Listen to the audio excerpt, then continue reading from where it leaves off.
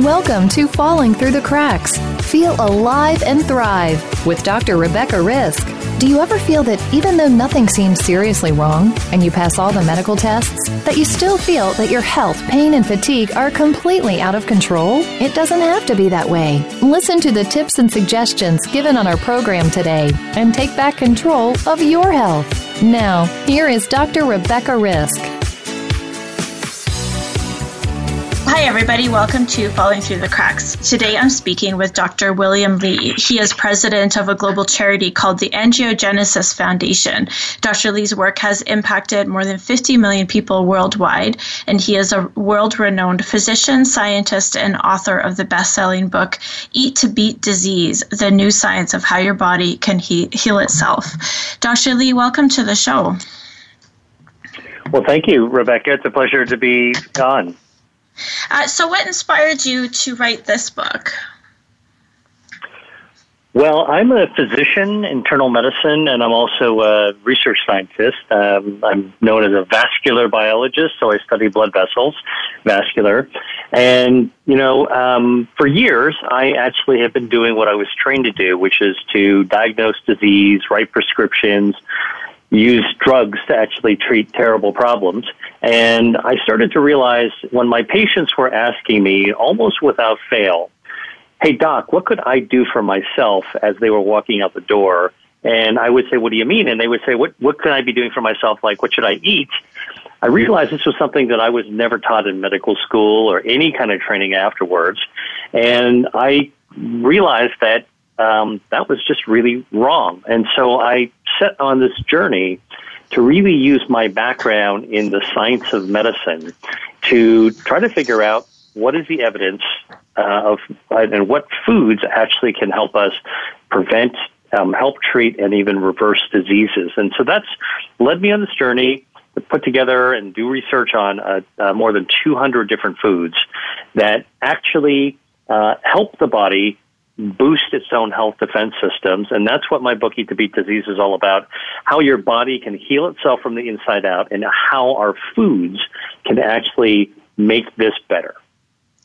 Well, I love what you said there. It's very common that I have a patient come in my office and their doctor told them that food doesn't matter. And, it might have been even a GI specialist, like something really obvious that what you're eating is going to impact, your health. And to me, I have to sit there and explain, well, it's actually because they don't know and they haven't taken the time to know, and doctors aren't taught, and that's why you're in my office, because I'm going to help you with that part. And then it's very confusing and overwhelming, because if you take to the internet, there's different diets and they conflict themselves and people disagree, and it's a confusing road to go down, and people just want some direction. They want some help of how to feel better without a lot of medication. Right. Well, and the feeling better part is really super important, because all of us are born, the moment we sort of arrive from our mom's wombs, our bodies are already equipped with the defenses that keep us from getting sick. And these health defenses actually are firing on all cylinders from the time we're born all the way into our last breath. And that's what makes us feel good. That's what makes us feel like we are all we can be. And those same health defenses are what our lifestyle and sometimes our genetics can actually wear down or take down over time, including as we age.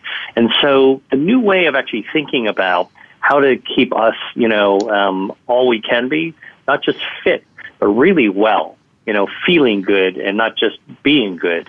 I think it has to do with this understanding when it comes to food and health. It's not just about the food. It's as much about how our bodies respond to what we put inside it. Well, my idea of a healthy person is somebody who there's more than just this factor of whether or not you have a diagnosis of a disease. It's whether or not you are emotionally, mentally well, whether or not you can function in your daily life, because a lot of people don't have a diagnosis, but they're still unwell and can't function. And those, and there's more to this as well, but those things get ignored by the regular system. It's like, well, you don't have a diagnosis, your blood work is normal, I know you're not functioning, but you need to go home and we're not going to look at anything else.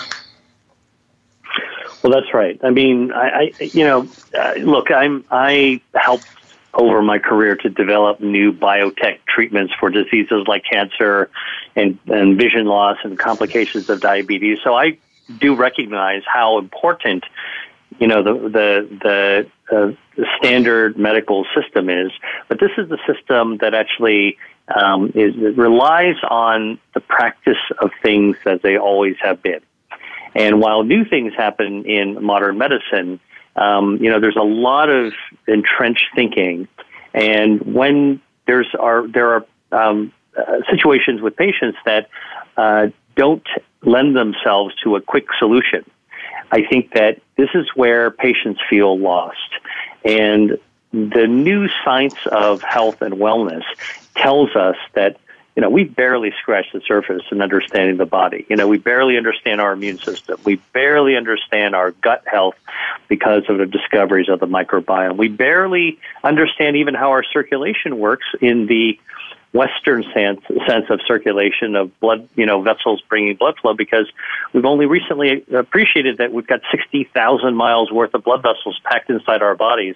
And what those blood vessels do is much more than bring oxygen and nutrients. They're actually communicating one part of the body with another part of the body as well. So I think the humility of understanding, of recognizing what we do know, and then also still acknowledging how much we don't know, opens the mind to lots of different types of ideas that can all, at the end of the day, help our patients. Well, and I agree with you. And in your first section of your book, you talk about a lot of things which are actually new. And one of them is the angiogenesis, which you are the president of that foundation. Can you explain to us what that is? Sure. Angiogenesis is a fancy Greek word that really describes how our body grows blood vessels. Angio is blood, genesis is how they grow. And, as our bodies develop, after our mom and dad conceives us, we start to develop, actually one of the first organs that ever develops in our body is our circulation.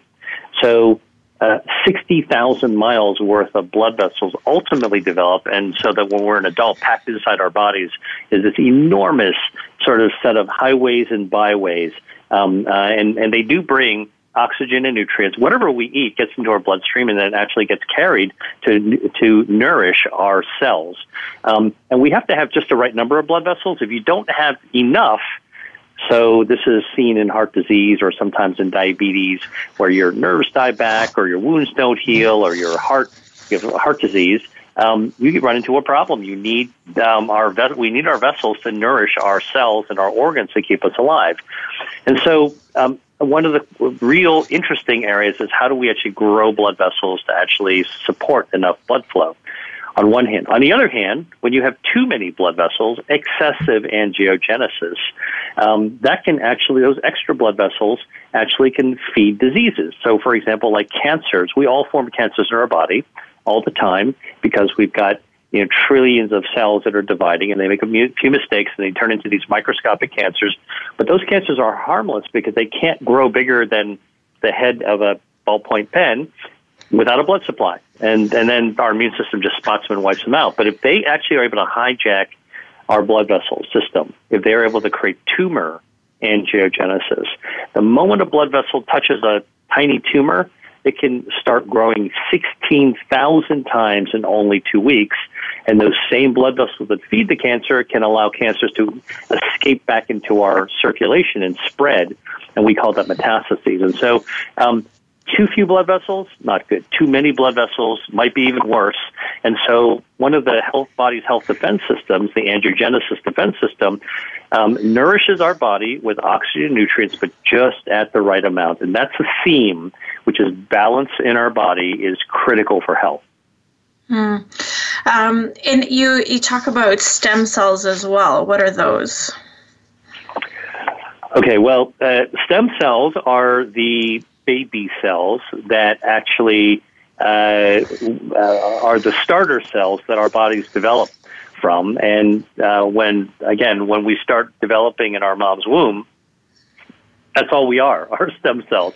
And these cells are amazing because they can turn into anything. They can turn into a leg, an arm, a brain, a heart. And after we're born and as we grow up, we obviously lose most of these stem cells because our organs do develop. Our bodies develop into the people that we are and the structures that they are. But there are a small number of these stem cells that still stick around as we're adults. And these stem cells can be in our bone marrow. They can actually be in our skin. And they can sometimes be in in our fat and other organs as well. When we get into trouble as adults and we need to actually repair ourselves from the inside out, if there's injury, like basically our body sends out in a distress signal, and stem cells will come out of our bone marrow. They kind of like fly out like bees come out of a hive, and they actually get to the injured area, like a wound, and they start healing and regenerating that tissue from the inside out. So, like when we were in grade school, we were taught by our teachers that starfish and salamanders can regenerate, so they can grow a new arm or a new leg or tail, but people can't. And for decades, that was thought to be the rule of biology. But now we realize that, in fact, humans do regenerate. We've got these stem cells, and they actually help us heal from the inside out. And what's amazing is that foods can actually help prompt those stem cells to accelerate their healing.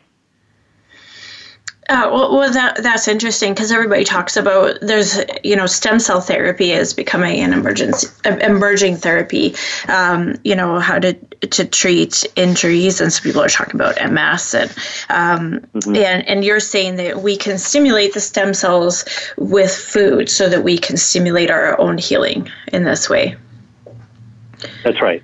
And in fact, there have been some really amazing research studies showing that, for example, we know stem cells are important because, for example, there was a study in Italy that was done showing that people who suffer burns from accidents, when they go to the emergency room, if you measure their stem cells, they are in their bloodstream, they're up through the roof. And over time, as their body's healing, you see the stem cells, more and more and more stem cells come out until the patient rounds the corner, the body's healing up, and then the body's stem cells kind of shut back down to normal baseline levels.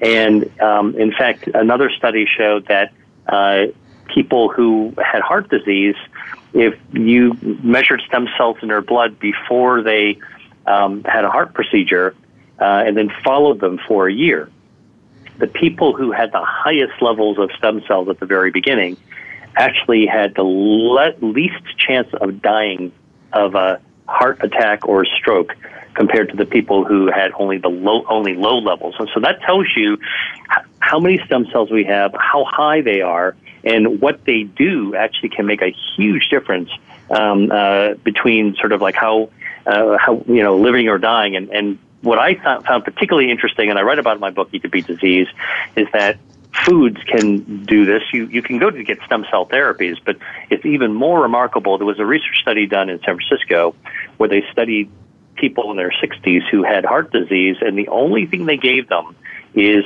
2 cups of hot chocolate every day for 30 days. A hot chocolate being made with dark cacao, which is dark chocolate or high flavanols. That's one of the natural chemicals found in cacao, dark chocolate. And they found that if these people who already had heart disease were drinking 2 cups, that's all, 2 8-ounce cups of hot chocolate a day for a month, that's the only thing that was done, the number of stem cells in their bloodstream would actually double compared to the beginning. Well, really quite amazing that foods could do that. Yeah, and it makes it sound very, very easy. And I'm sure that you might have a comment on the sugar that's in the hot chocolate, but there's a lot of things you can do about that. But that's not a lot of cocoa. And to be able to get that to stimulate your healing that dramatically is amazing. Right. And don't forget, the whole issue about sugar is an added substance to things like chocolate. Chocolate itself is not sweet.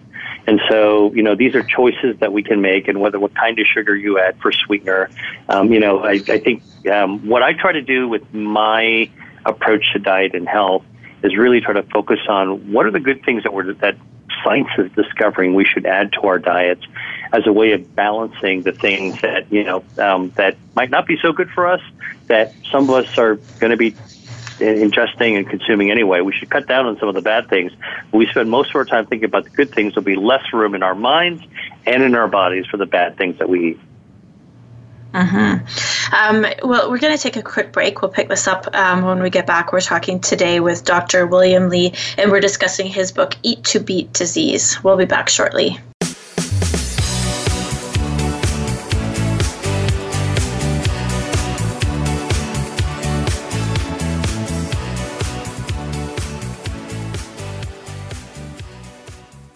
Sometimes it just seems that nobody understands. There's one individual who can help. If you're living with somebody who faces challenges such as autism, Asperger's, or other exceptional needs, you'll want to tune into Solutions and Strategies with Dr. Sean, Living the Challenge. Together, we'll uncover a variety of solutions to the challenges faced by individuals, their families, and teachers. Listen live every Thursday at 8 a.m. Pacific, 11 a.m. Eastern, on Voice America Health and Wellness.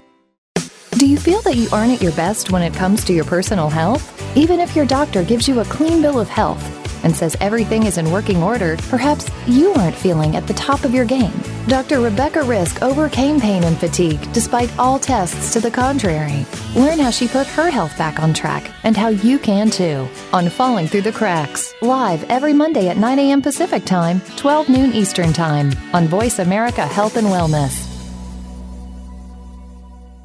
When a woman is diagnosed with breast cancer, it's probably the most frightening thing that's ever happened to her. Friends and family often don't know what to do for support, not to mention the patient herself. That's where Breast Friends Cancer Support Radio comes in. Join Becky Olson, breast cancer survivor and advocate. She helps by providing inspiration, information, and most of all, hope.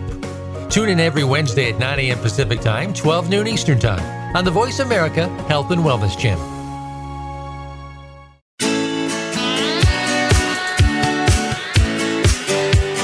You are listening to Falling Through the Cracks with your host, Dr. Rebecca Risk. To reach the program today, please call in to 1-866-472-5792. Again, that's 1-866-472-5792. You may also send an email directly to Dr. Risk. The email address is anantacalgary@gmail.com. Now, back to Falling Through the Cracks.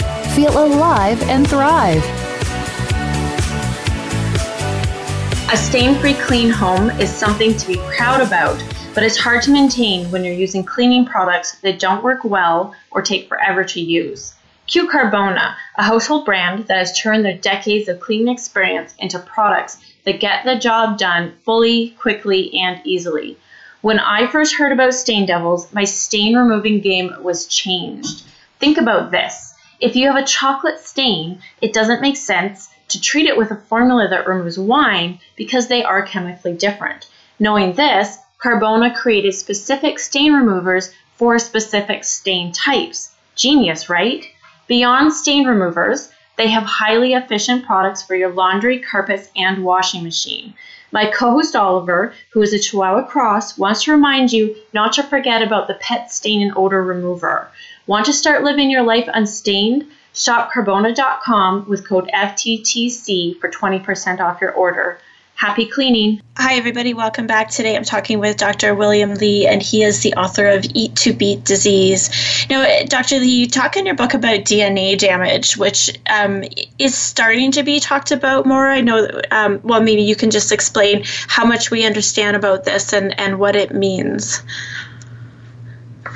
Yeah, well, sure. So here's the thing about DNA. Like, we all have heard about DNA. Some of it actually we think about, like, from Ancestry.com or, some of these genetic analyses that you can swab your cheek and send it out to see who we're related to. And people know that DNA is kind of like the code of life, and it is. It tells our body how to make the proteins that keep us alive. But a lot of people don't realize that our DNA is also one of our body's health defense systems. It keeps us from getting more sick, and the way it does this is by protecting our genetic code, are these instructions from being harmed from the environment. So what do we mean by harm from the environment?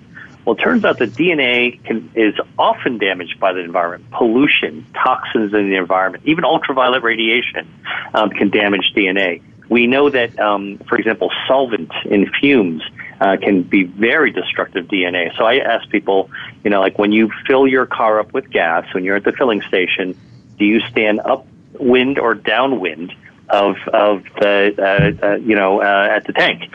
And most people stop and they're going, I never even thought about that. Well, here's what I say. If you smell the gas going into your tank, you are standing downwind, and your lungs are taking in the petroleum, the gasoline, and that's causing DNA damage. So how come we don't develop lung cancer the next day?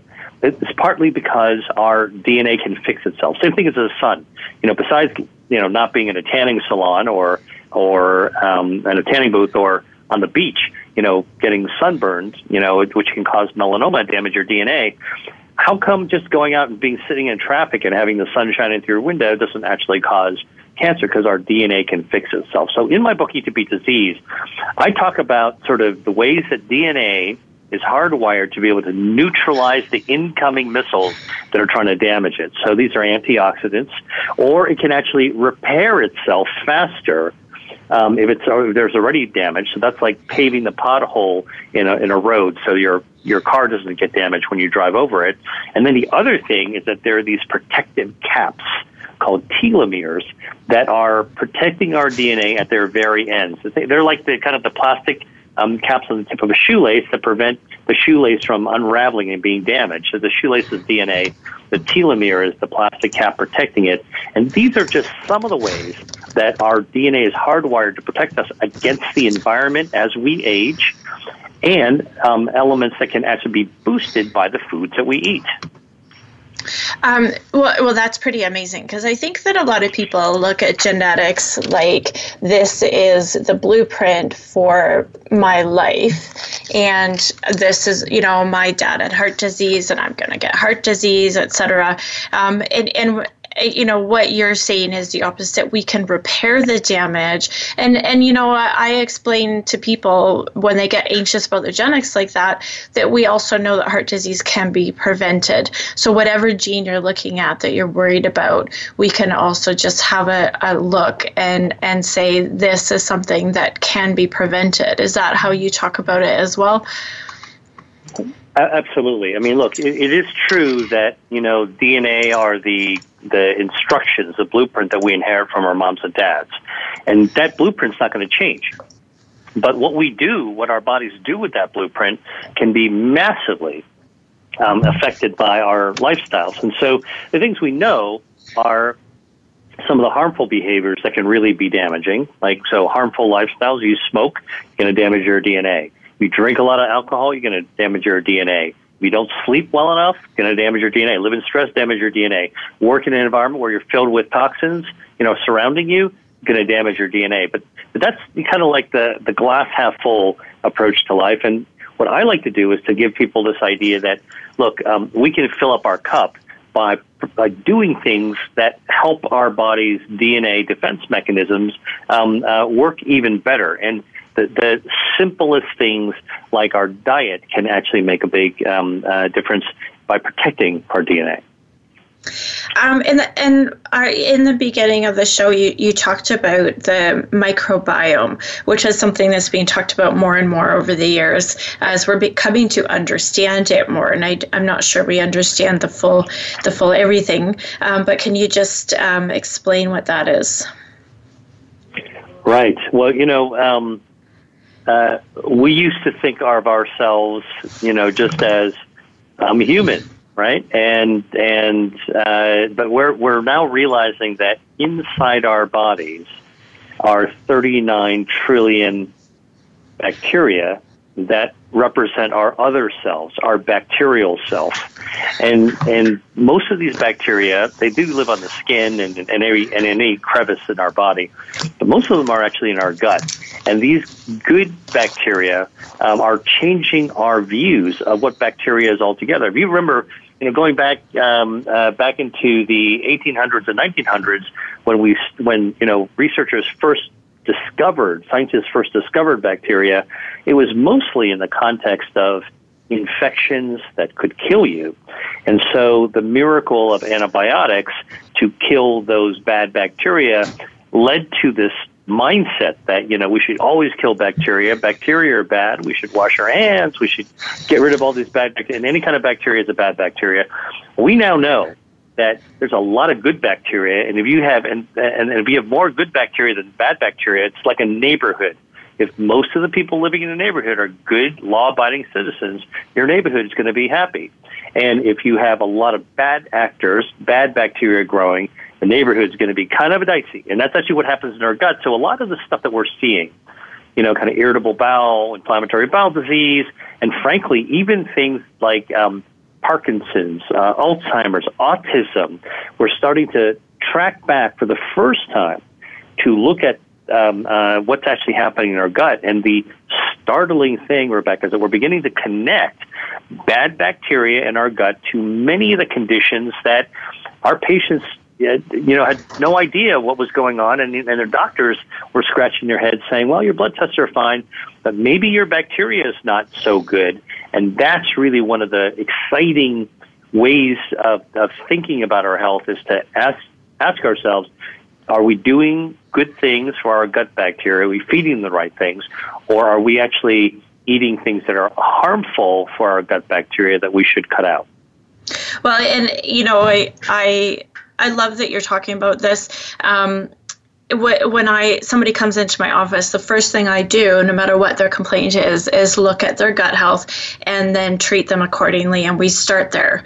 And oftentimes, more than not, they come back and most of their symptoms are gone, and there's little else left to do, even if their gut wasn't their main complaint. And, I point out to people that this is how you're absorbing your nutrients. This is how you're eating. This is your good and bad bacteria in your body getting back into balance, and your immune system as well, so that you can fight off whatever else you're trying to deal with.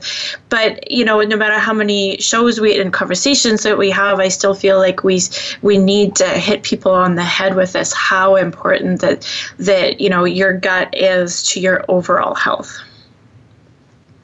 Right. Well, that's true. And what's interesting is, the old adage that, your hip bone's going to your leg bone. Well, it turns out our gut bacteria is connected to our immune system. And, for example, when I was in medical school, I was just taught that, our immune system is mostly in our lymph nodes and our spleen and a few other organs. But it turns out that there is a whole new discovered part of our immune system that is like a jelly roll inside our intestines. And our gut bacteria, which lives inside the cavity of our intestines, communicates directly with that intestinal immune system. When our gut bacteria is happy, they train our immune system to do its job, to be able to not only help us resist infection, less colds, less flu, but it also even helps our immune system conduct surveillance. They're kind of like the watchers, the police patrol to look for cancer in our body. And when we're now beginning to revise our thinking to understand that if our gut bacteria is not healthy or happy, it might actually even put us at higher risk for diseases like cancer or other bad infections, because our immune system is not doing the job that it should be doing. So, yeah, we got to take care of our gut bacteria. Eating prebiotics, which is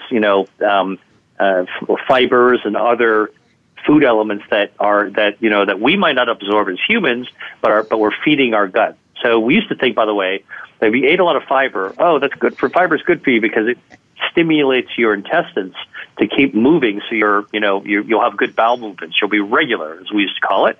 But it turns out that while that may be true, an even more important part is that the fiber that we don't absorb, that our gut bacteria loves to eat. So we're feeding our aquarium, our own pet bacteria inside our gut with prebiotics like fiber. And when they're happy and they're well fed, they can actually stimulate our immune system. If prebiotics are good, you can have probiotics, which are the bacteria themselves, especially from fermented foods. And then, there's a whole bunch of foods to actually try to stay away from, like processed meats and red meats and high-fat foods, because they actually tend to stress out our healthy gut bacteria.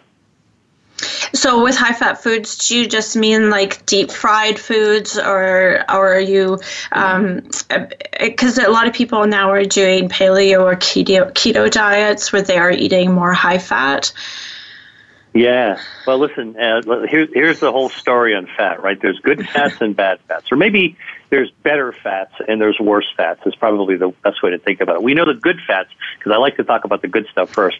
Our polyunsaturated or PUFAs or omega-3 fatty acids you get from your salmon or your oily fish. We know that that's good for your heart. That's good for our blood vessels to help prevent bad blood vessels forming. Those also feed our microbiome. They help to protect our DNA, and they help our immunity. So the better fats are really good to have from their natural sources. The bad fats are the ones that we tend to find saturated fats. They are the ones that we find in red meat, very common in processed meats.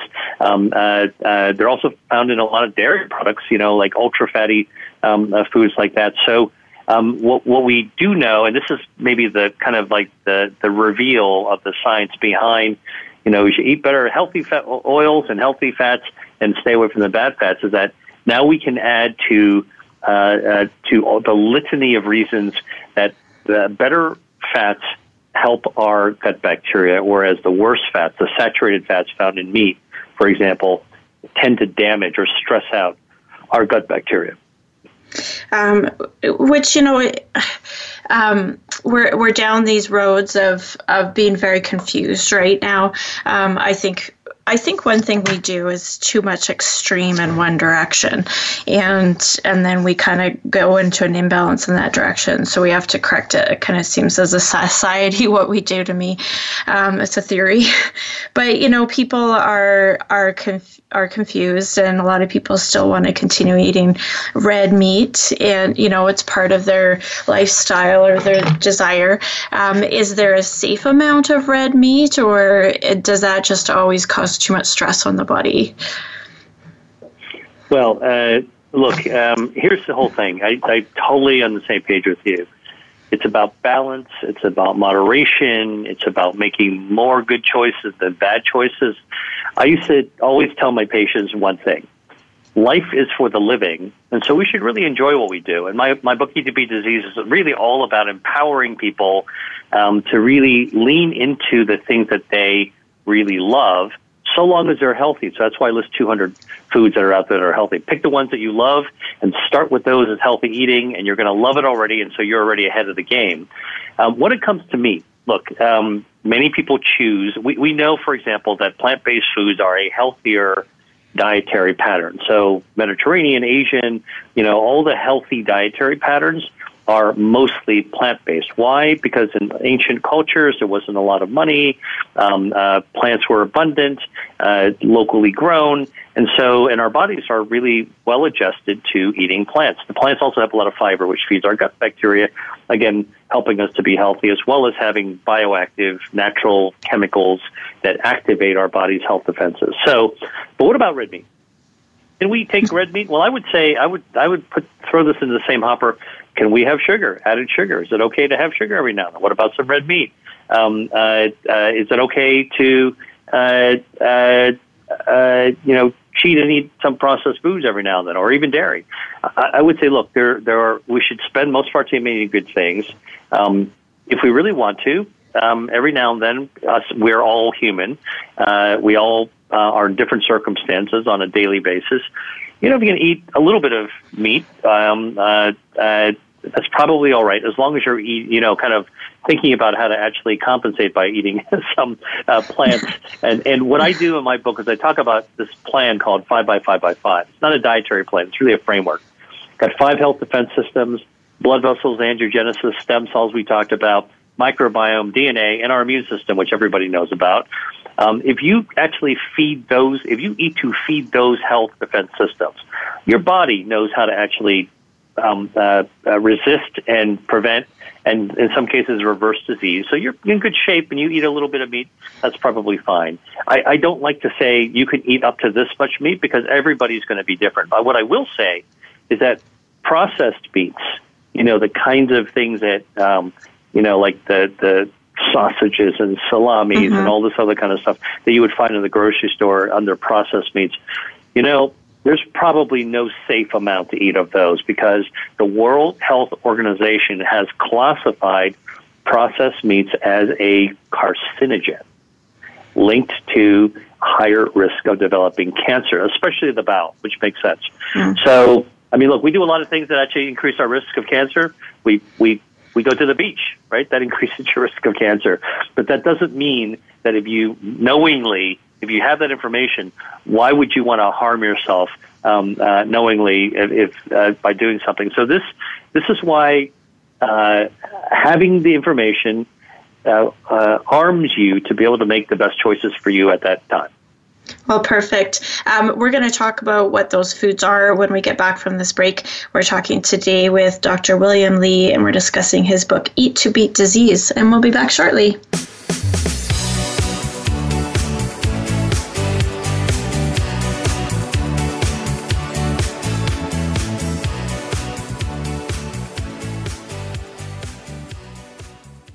Sometimes it just seems that nobody understands. There's one individual who can help. If you're living with somebody who faces challenges such as autism, Asperger's, or other exceptional needs, you'll want to tune into Solutions and Strategies with Dr. Sean, Living the Challenge. Together, we'll uncover a variety of solutions to the challenges faced by individuals, their families, and teachers. Listen live every Thursday at 8 a.m. Pacific, 11 a.m. Eastern, on Voice America Health and Wellness.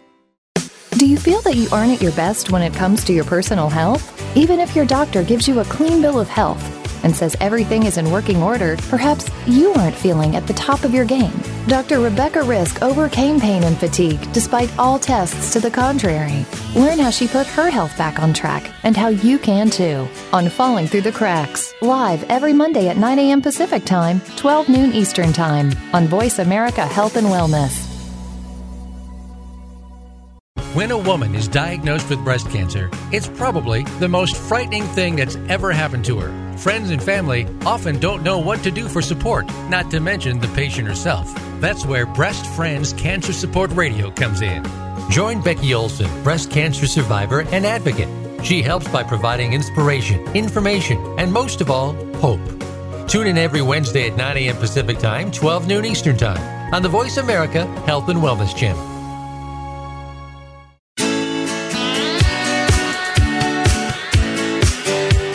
You are listening to Falling Through the Cracks with your host, Dr. Rebecca Risk. To reach the program today, please call in to 1-866-472-5792. Again, that's 1-866-472-5792. You may also send an email directly to Dr. Risk. The email address is anantacalgary@gmail.com. Now, back to Falling Through the Cracks. Feel alive and thrive. Hi, everybody. Welcome back to Falling Through the Cracks. Today, I'm talking with Dr. William Li, and we're discussing his book, Eat to Beat Disease. So, Dr. Li, one of the main things in your book is, these are all the things that our bodies that need to be well as can obviously go wrong, your microbiome, all this kind of stuff. But what are some of your favorite foods that help repair a lot of these that you do on a regular basis? Yeah, so listen, I love food. I'm a foodie, and I like to cook as well. So I'm somebody that really has an appreciation of food for its taste. I like the culture behind food. I've lived in the Mediterranean. I've spent time cooking meals from different cultures, and so I'm somebody who I think likes to. I live to eat as well as eat to live. So there's so many foods that are actually good for you. Some of my favorites, I'll tell you, I love tomatoes. Tomatoes are a fruit. I know there's a lot of mythology out there that tomatoes are related to the nightshade family, and there's lectins and they're poison.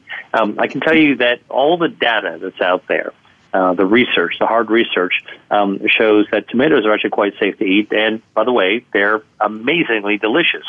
Now, what tomatoes have, and the reason I like them, besides their taste, is that tomatoes have a natural chemical called lycopene, which Mother Nature kind of baked into or kind of put into the tomato.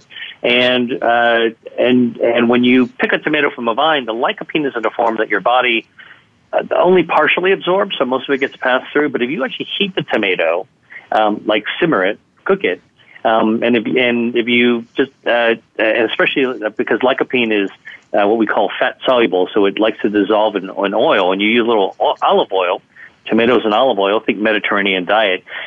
Research studies have shown that people who, this is specifically men, this is a study of 36,000 men, that if those who eat 2 to 3 servings of cooked tomatoes per week, this is tomato sauce, and the amount is only about a half a cup 2 to 3 times a week, very easy to do, that people who eat that cooked tomatoes at that pattern have an up to 30% reduction in the risk of developing prostate cancer. So, I'm a man. I'm always thinking about how to actually lower the risk for myself. But I also love tomatoes. So tomatoes is one of my favorite foods. Another favorite is mangoes. I love mangoes.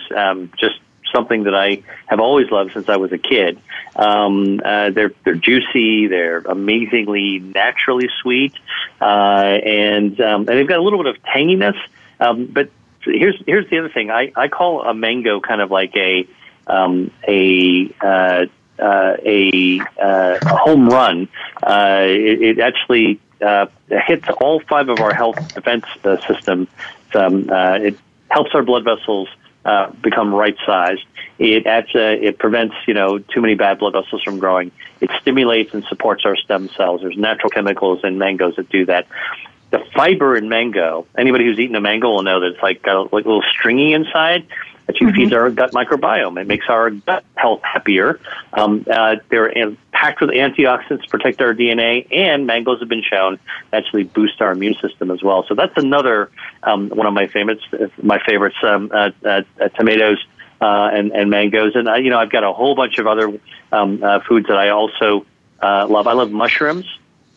Mushrooms, white button mushrooms, shiitake mushrooms, chanterelle. I mean, you name them. If they're edible in the woods and they're on the soil and you can pick them and cook them, I love them. And it turns out that mushrooms are an amazing source of dietary fiber, which feeds our gut microbiome, boosts the immune system, and also a natural chemical called beta-glucan, which actually helps our blood vessels stay healthier as well. So, these are just some examples, like I would say, among my top 3 that I love to eat. So I love that when you talked about the tomatoes, all the reasons that people are avoiding them, but then they're good for us. And, I have people come into my office and say, well, I don't do this and this and this and this. And I sit there and I point out that I could probably find something wrong with every food that they eat. And we can't go down those roads because then we have nothing left. And it is about a balance, maybe picking, if something doesn't work for you. If you don't tolerate dairy, don't eat dairy, but find out what part of dairy you don't tolerate, that kind of thing, so that we're not completely limited. Do you think that there is an issue when people are too restrictive and damage, say to their microbiome just because they're not eating a variety because they're afraid? Yeah, well, listen, I mean, all the research shows, if you look at the blue zones, these are 5 places in the world where people regularly live to healthy, ripe old ages, including over the 100 years old. They eat, one of the hallmarks is diversity of their diet. They eat a lot of plant-based foods. They eat a lot of fresh foods. They eat very little processed foods, and they have diverse diets. Diverse diets are what our body and our bacteria and our health defense systems are used to. It's so easy to think about. I think we tend to oversimplify. Well, if tomatoes are good, well, then I'll have a ton of tomatoes, and that's all I'll eat. It doesn't work that way. Our bodies are designed and need lots of different types of goodness. And that's why our taste buds also, by the way, are developed for, sweet, salty, sour. Our entire system is hardwired to be able to take in and benefit from a diversity of foods, and even plant-based foods. I mean, think about it.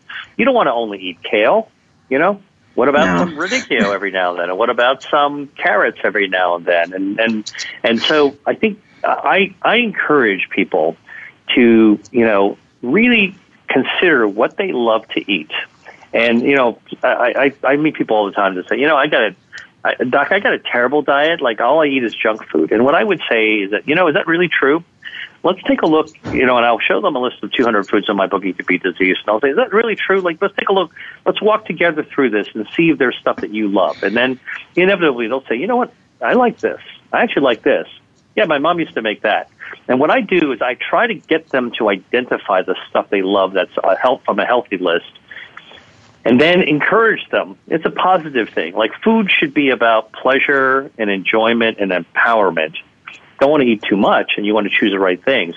But what I think is not that healthy, Rebecca, is like when there's a message sent that food is associated with guilt, shame, and fear. And so my message is, look, there's plenty of people that actually kind of try to convince you what not to do. I'm trying to actually help people appreciate what they should do and what they can do.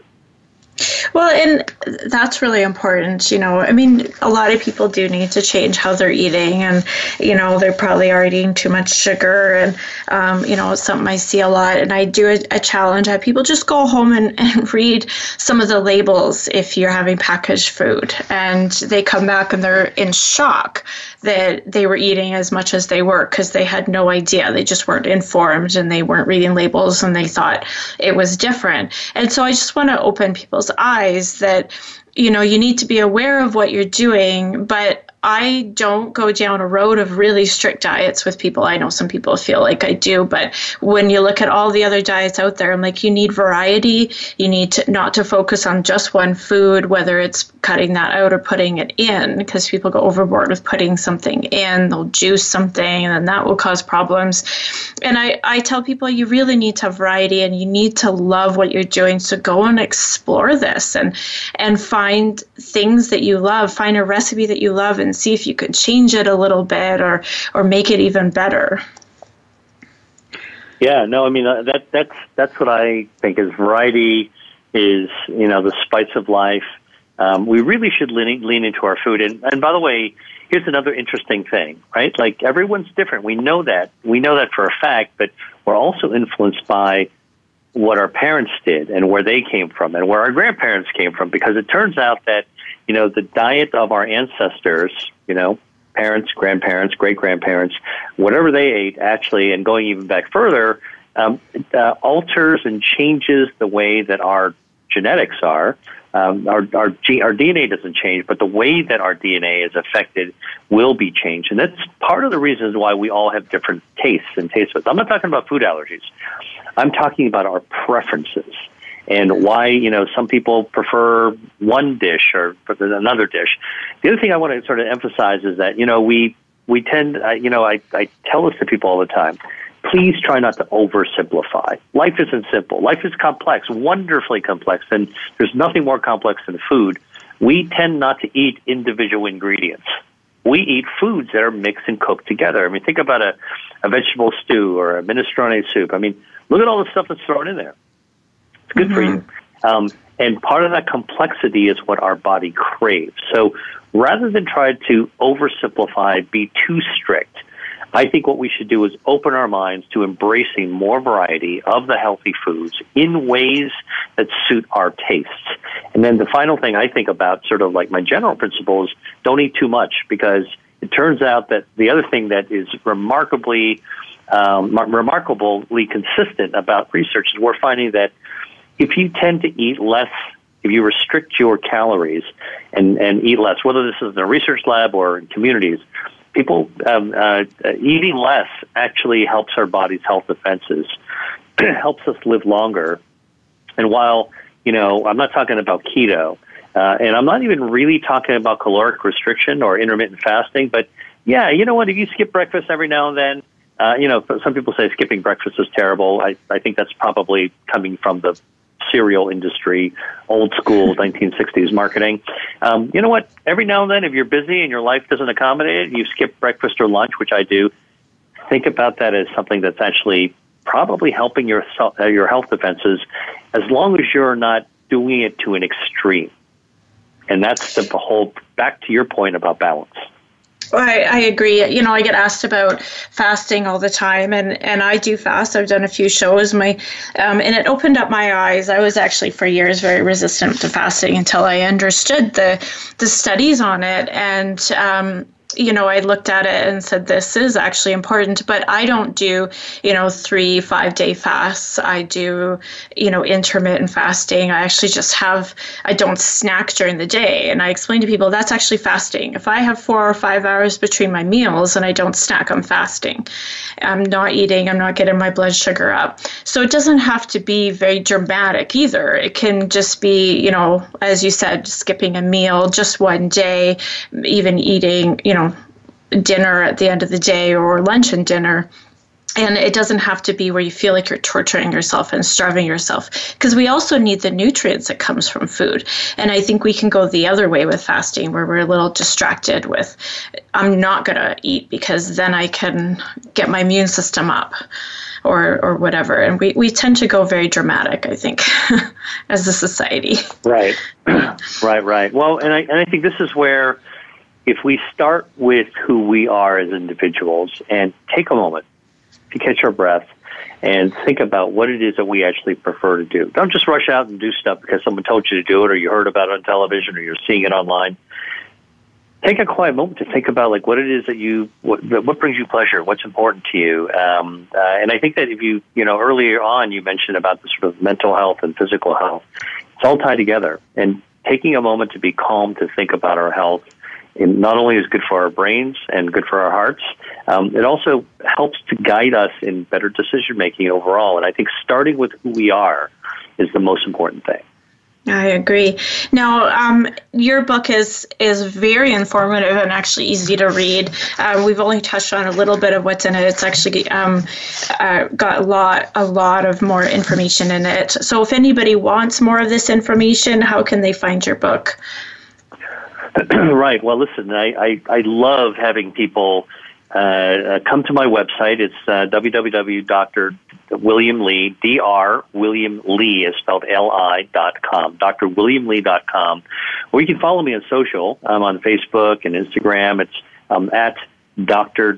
William Lee, Li, at Dr. William Lee. One of the things that I actually really am super excited by the response to is, of the 200 foods that I talk about in my book, I actually arranged them into a practical grocery shopping list that's organized like you would find the foods when you push a cart into a grocery store. So I went to a bunch of grocery stores and literally with my list of foods kind of checked off and reordered them on the basis of how I tend to encounter them. And so anybody who comes to my website, signs up, it's free, gets to download a free shopping list of my foods according to how they would find them in a grocery store. And that, to me, is just sort of like a little cheat sheet to help you get to it. And by the way, you can also find my book, Eat to Beat Disease, The New Science of How Your Body Can Heal Itself, anywhere where books are sold, whether it's your local bookstore, whether it's Amazon or another online bookseller. Well, perfect. I want to thank you so much for joining me today. It was a great show. It's a pleasure to be with you. Thank you so much. And if anybody wants more information on my story or what I went through to get back to health, my story's on my website at dr-risk.com. Don't forget to follow me on Facebook, Twitter, or Instagram. And thank you so much for listening today. Be sure to make today a great day.